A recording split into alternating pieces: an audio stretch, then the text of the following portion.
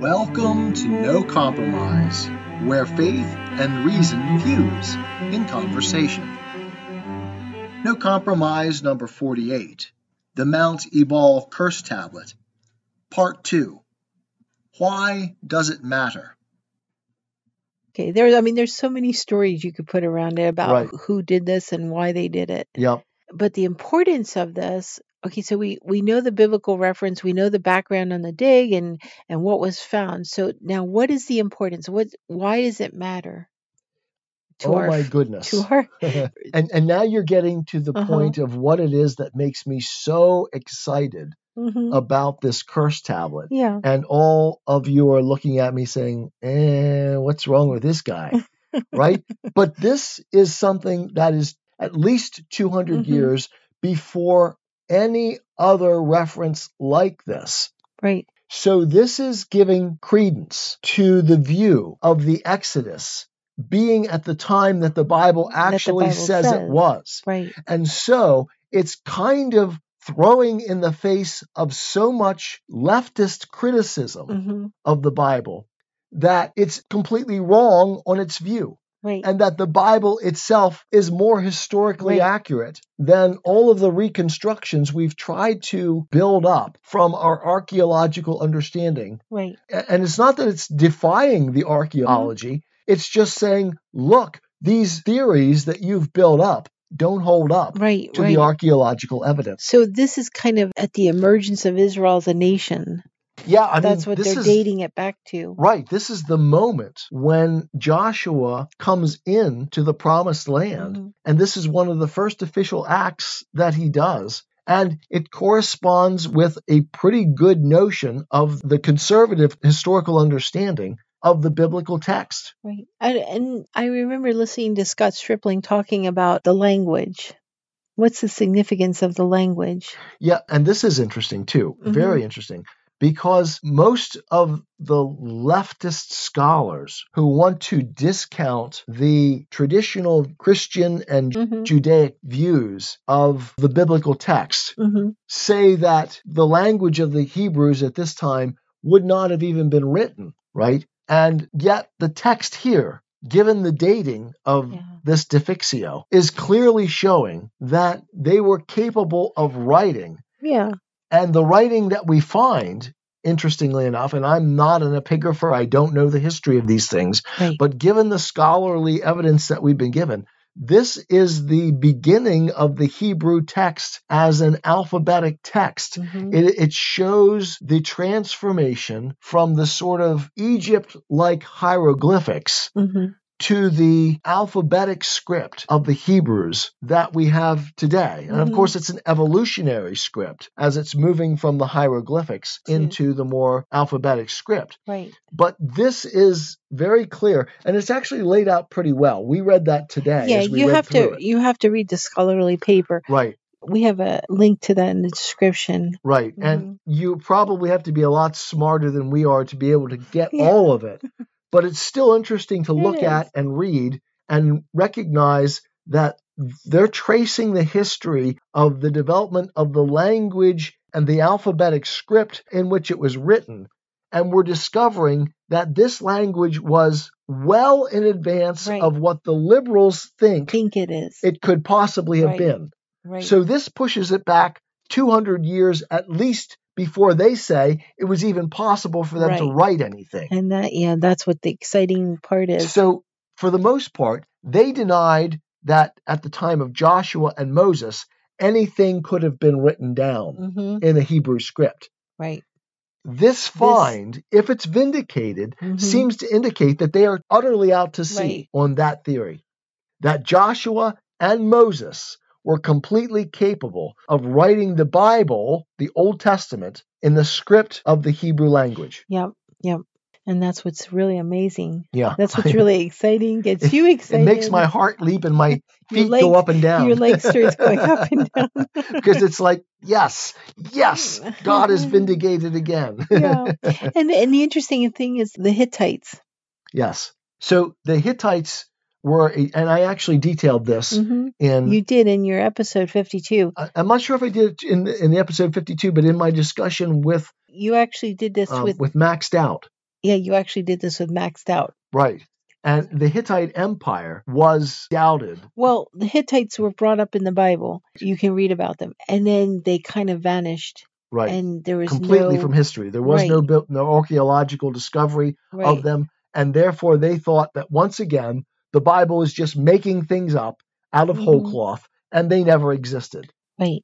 And then archaeology discovered the Hittite Empire. And so, once again, faith in the biblical structure actually brought us to the point of recognizing that the Bible is a better historical record than almost anyone's willing to give it credit for in the scholarly community. Right.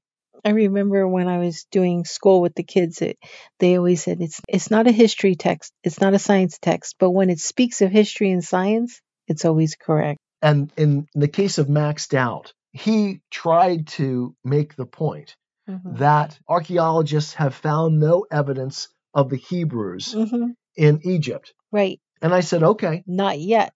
Exactly. Not yet. Right. And therefore, it's dangerous to try to draw a conclusion from the fact that they haven't yet found the evidence. Right. Because the evidence is mounting in all kinds of places towards, again, the historical reality of what the Bible says. It's mounting. It's not falling apart. We haven't found anything that definitively denies it.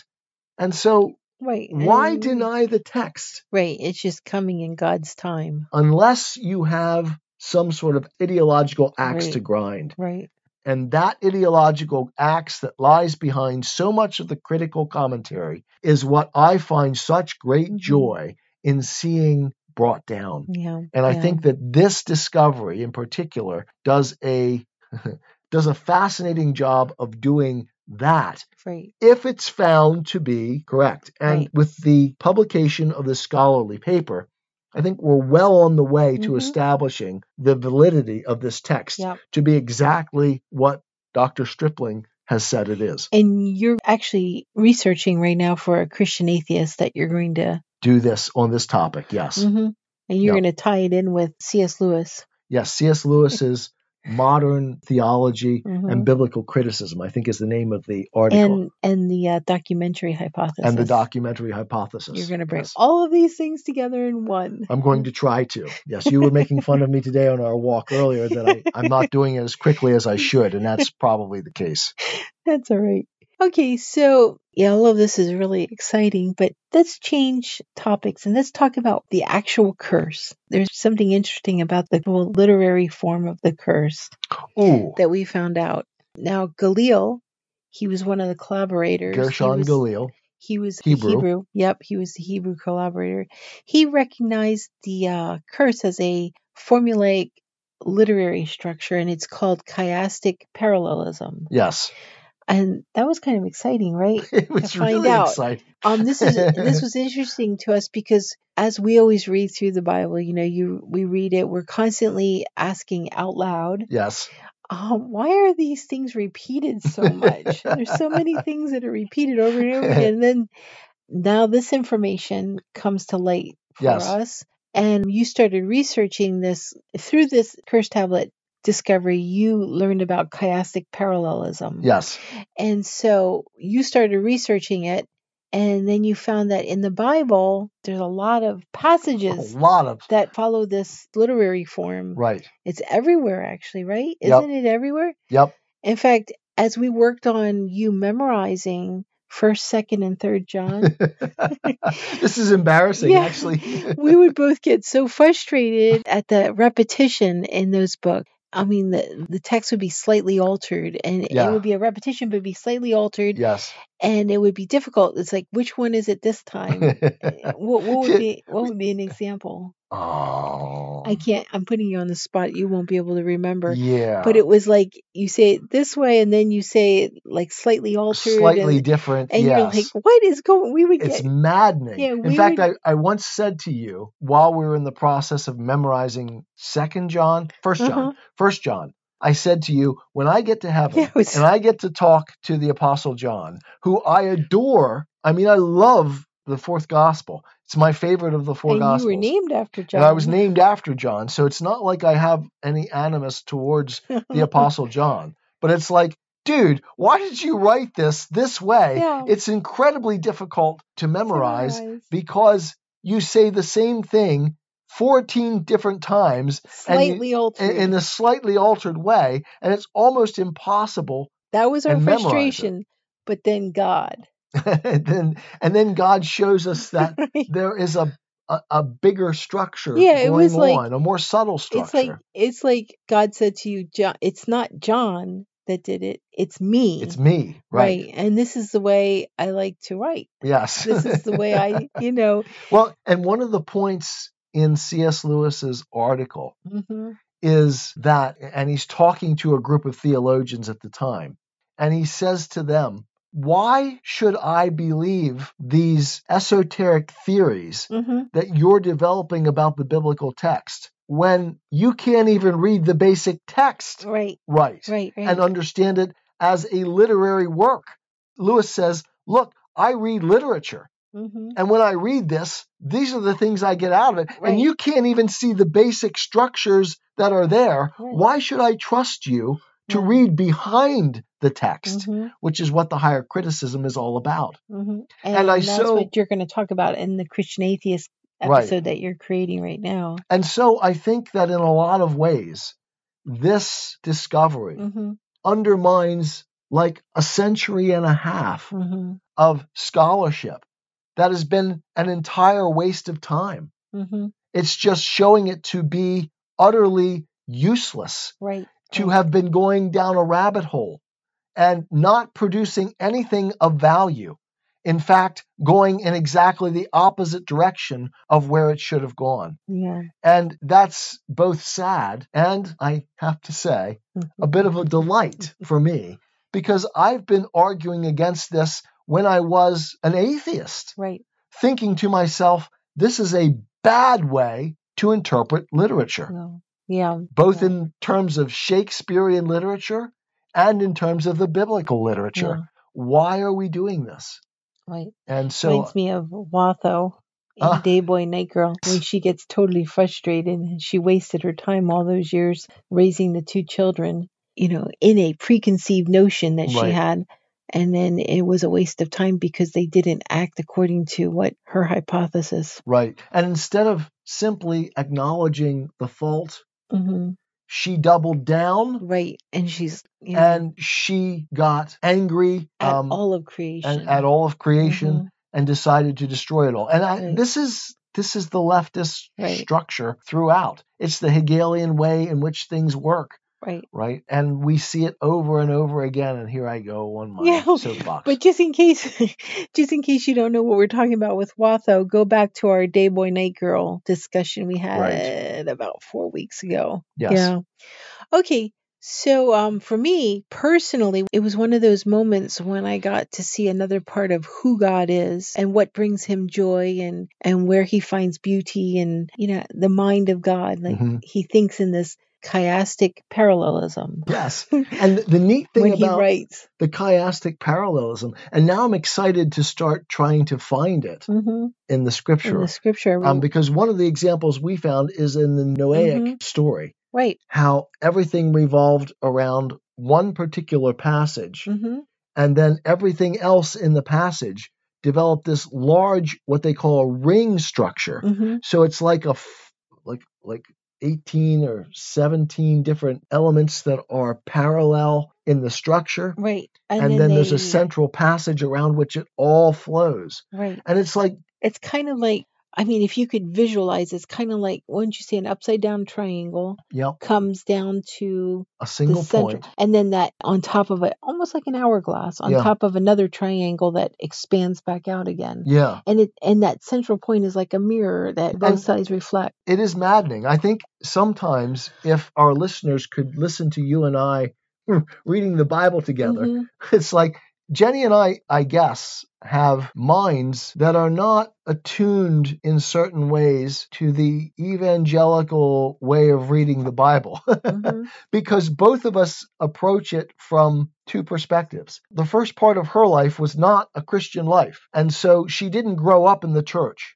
And so she doesn't have these basic structures built in from the ground up. of the evangelical notion of looking at things. And I did grow up with that from the start, and then I walked away from it for so long that coming back to it, I have fresh eyes.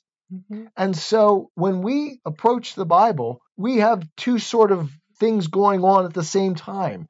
That notion of tremendous respect for this text, and yet an unwillingness to simply say what evangelicals always say, that, yeah, we just accept what has been said about it. We want to see something more. We're constantly looking for something more. And it's amazing how often God shows us something more. He will show you something more. I mean, I have loved reading the Old Testament with you because you have a much better grasp of what's going on. And different times, the questions that I ask, you're able to answer. And both of us are to the point now where we just want, we don't want the typical sermons.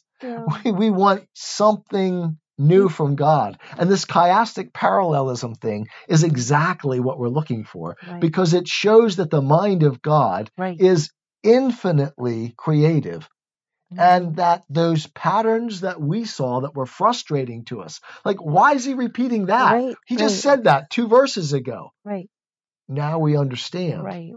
And we see that there's a structure, a logical structure behind all that's going on. And we get too arrogant in our world. We think that we have everything sewn up and that we can answer the questions, rather than looking and saying, wait a second, I probably don't know. Maybe I should look more deeply into the text. And this is another reason I find this investigation so exciting, because it reveals another level of the mind of God behind what's going on. Right, exactly. And I think that's where we are. We want to know the mind of God. That's actually what Einstein said, interestingly enough. What I want to know is the mind of God. And his way of searching for it was through science. And I think that's a valid way of searching. But at some point, we've got to get to the realization that if we're going to know God, we probably ought to listen to what he has to say. Explicitly. And then he speaks to us through whatever language we understand. Well, Einstein understood science. You understand philosophy. And he reached me through that. But he brought me back to the Bible as revelation of himself, the most clear revelation of himself. So can you tell us more about chiastic parallelism through your research? You want to talk about the Noahic covenant. Yeah. There is a great article on this that I would point our listeners to. You'll put the link in the description. Yeah, we'll put the link in the description for sure. And I would encourage all of you to read it. So you were talking about the Noahic account. Genesis. And you said about how the chiastic parallelism, it shows up in there. It's an example of that. Yeah, and that's a lot of fun. It's scattered throughout the Bible. But this was one that really... One of the classic examples. And one that the critics, the higher critics, use as an example of separating out the JEDP theory, the documentary hypothesis, that there were a variety of authors across the centuries responsible for bringing the biblical text together, and that it could not have been written by Moses. So that's one of the fundamental claims that they make. I got you. All right. And the way in which they do that, the way in which they start to do that, is they say there are different names for God: Jehovah and Elohim. And this is, of course, they start in Genesis. And they say, okay, but these are not the same names for God, and therefore they must have been written by different people. I see. And these are different accounts, therefore, that were later brought together. And so, just as an introduction to the JEDP theory, the documentary hypothesis theory, the points that they make is that, quote, and I'm quoting from an article here that we'll put into... We'll put the link in the description. Yeah. It says that the J documents, that is, those that call God by the name of Jehovah, Yahweh, are the sections, verses, or in some cases, parts of verses that were written by one or more authors who preferred to use the Hebrew name Yahweh, Jehovah, to refer to God. It is proposed that this author wrote about 900 to 850 BC. Okay, so you see already that the oldest author that they refer to here is actually almost like 400 years after the time of Moses. Right. So Moses could not possibly have written it. Mm-hmm. That's one of the major claims that they make. Right. Because the script wasn't even available at that time. So Moses wasn't literate and could not have written this. Which, again, the curse tablet, the discovery of the curse tablet makes it clear that there was a Hebrew script. Right. And that's one of the reasons I love this so much, because it sort of blows this theory right out of the water. Right. Right. Secondly, the E documents are the texts that use the name Elohim for God and were supposedly written around 750 to 700 BC. So again, we're getting relatively newer in time. And then the D stands for Deuteronomy, most of which was written by a different author or group of authors, perhaps around the time of King Josiah's reforms in 621 BC. And then the P stands for priest and identifies the texts in Leviticus and elsewhere in the Pentateuch that were written by a priest or priests during the exile in Babylon after 586 BC. Okay. And so the documentary hypothesis is... Well, hold on, that's the JEDP. Right, which is the same as the documentary hypothesis, JEDP. And it's the idea that there were a collection of writings much later than Moses that were brought together by some scribes in a later time to put together the structure of the Hebrew Bible as we now know it. Right, over a longer period of time. And one of the fundamental assumptions of this is that Moses himself could never have written, because there was no Hebrew script at the time of Moses. Right. Well, this find all by itself blows that out of the water. Right. But then Moses became a part of the Egyptian royalty. Yeah. And so he would have been trained in all of that. He was the adopted grandson of the Pharaoh. Right. And you would imagine that if the Hebrews were slaves, they probably would have been serving as scribes in the royal structure. Yeah. So they would definitely have picked it up there if they had no written language before that. And that actually corresponds pretty well with what Scott Stripling says in terms of the development of the language. With Joseph. And Joseph, that's right. Living like 30, I think it was like 30 years. Right.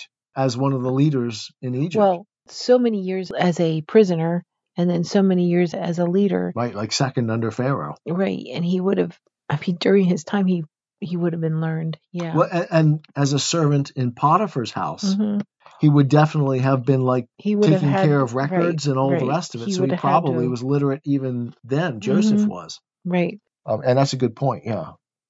All right. So that's the JEDP theory, the documentary hypothesis. And it's founded on one of the fundamental ideas that Moses could not have been literate, and that the idea of God falls apart into Yahweh and Elohim at much later parts, different structures.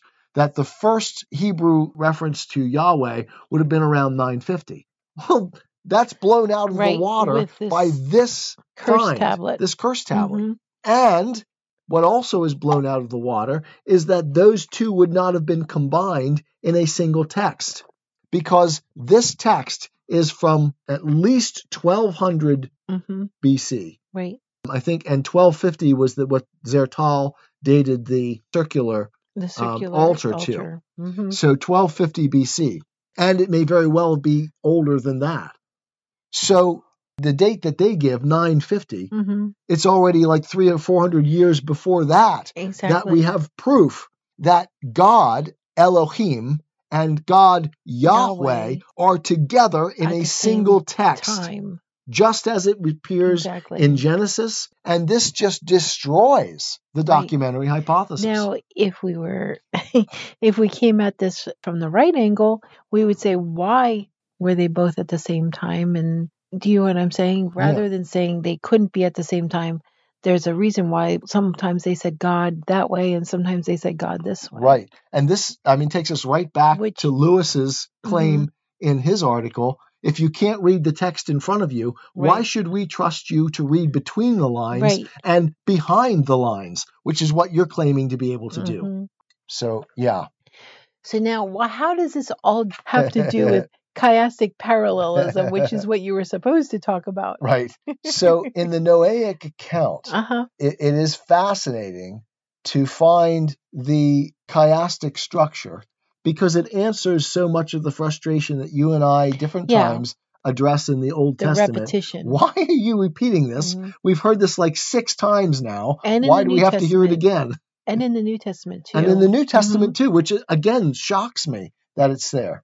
But again, we will have a link to this article in the description. So please go and read it for yourself.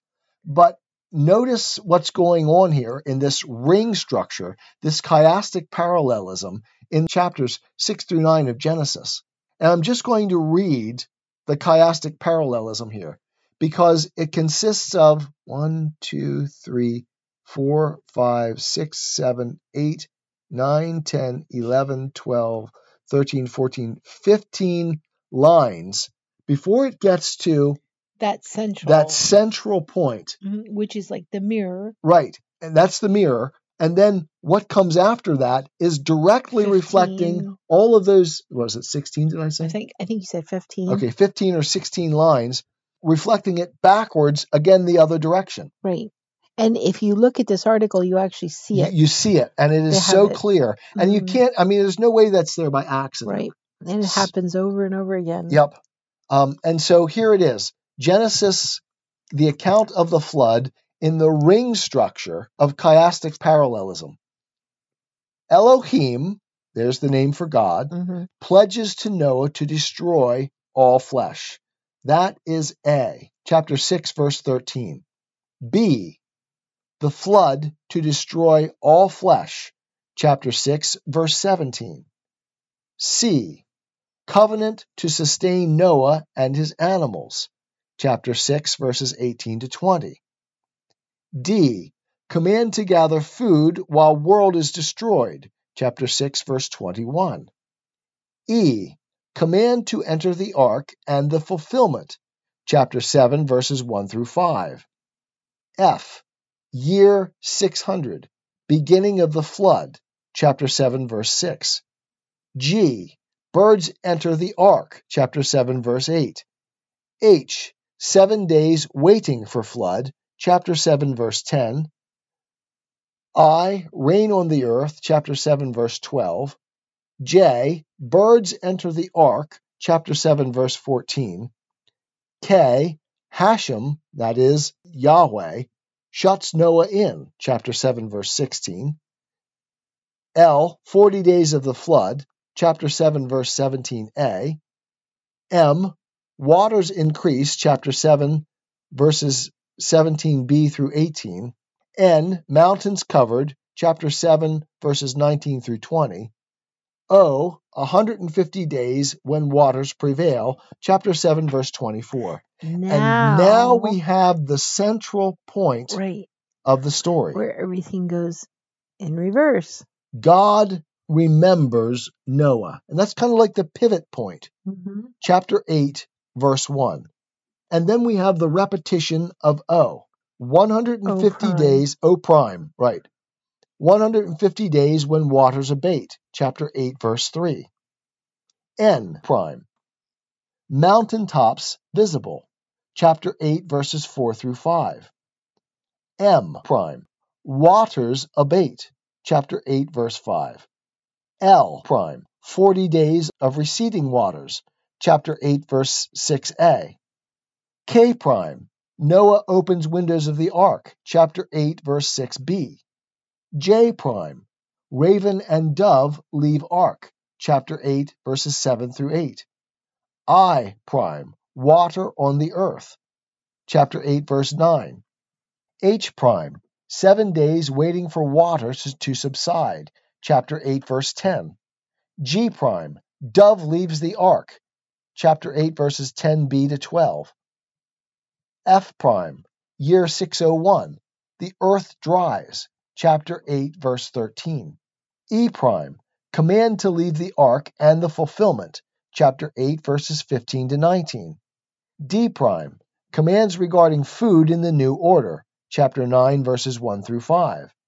C prime, covenant to sustain all flesh, chapter 9, verses 8 through 10. B prime, no flood will destroy flesh, chapter 9, verse 15. And A prime, Elohim pledges to Noah to preserve all flesh. And each one of those letters corresponds to the letter in the structure above. Right. And it is an astounding thing. And when you say above, it's above God remembered Noah. Yes. And so this structure is seen throughout the Bible in so many places and wasn't even recognized by biblical scholars until sometime in the 18th century after the development of the documentary hypothesis. Okay. So it's become even more clear now as we look at it. And I would bet that we're missing all kinds of other important things. As Jenny and I were reading through the scholarly paper, and we were seeing the way in which the scribes wrote things, and I thought to myself, we're missing all kinds of information here that we're not understanding. And again, that points me to what Lewis said. If you can't even read the text in front of you, why should I trust you to read behind the text and between its lines? Right. And I think that's dead on. They're arrogant in their claims to be able to unravel the secrets of the Bible when they can't even read the Bible from the first. Exactly. Okay, so I haven't exhausted my excitement, but unless you have something else to key me into, I don't have a lot more to say. Yeah, I think you really covered it. This was fun because we struggled as to what to do this week, because we're about to take a trip. And we needed like 2 weeks worth of no compromise to be able to post. Right. And I think this filled the bill quite well. Yeah, I think so. And you've been really excited about this archaeological find. Yes. I'm never lacking in enthusiasm, I guess, on certain things. You're always enthusiastic about everything. I'm most enthusiastic about you, actually. Aww. You're so sweet. Okay, so that's all for now. And hopefully everyone, at least everyone in the Northern Hemisphere and mostly here in America, is enjoying the unofficial start to summer, which is Memorial Day. Next Monday on The Christian Atheist, we'll likely be posting the first part of a discussion that we talked about previously that you had with a frequent guest speaker here on The Christian Atheist, and that's Raymond Mulholland. Yes. If you're interested in knowing more about The Christian Atheist, why not check out the link to John's book in the description, Through the Looking Glass, The Implosion of an Atheist Professor's Worldview. And as always, if you have the means, why not buy us a cup of coffee? There's a link to that in the description as well. So we thank you so much for taking time to listen to us. We appreciate you very much. And we hope you have a great rest of your week, and we'll talk to you next week. Yep. I love you, my dear. I love you, Johnny. I am a Christian with the searching and skeptical mind of an atheist. I don't want to believe anything that isn't true. I know both sides of the looking glass, and I know them with open eyes. I choose Christ's side. I invite you to join me from wherever you stand before the looking glass. That's this week's episode. Thanks for listening. And remember, you can have your religious cake and eat it too. You can have reason, respect for science, a 21st century worldview, and be a Christian.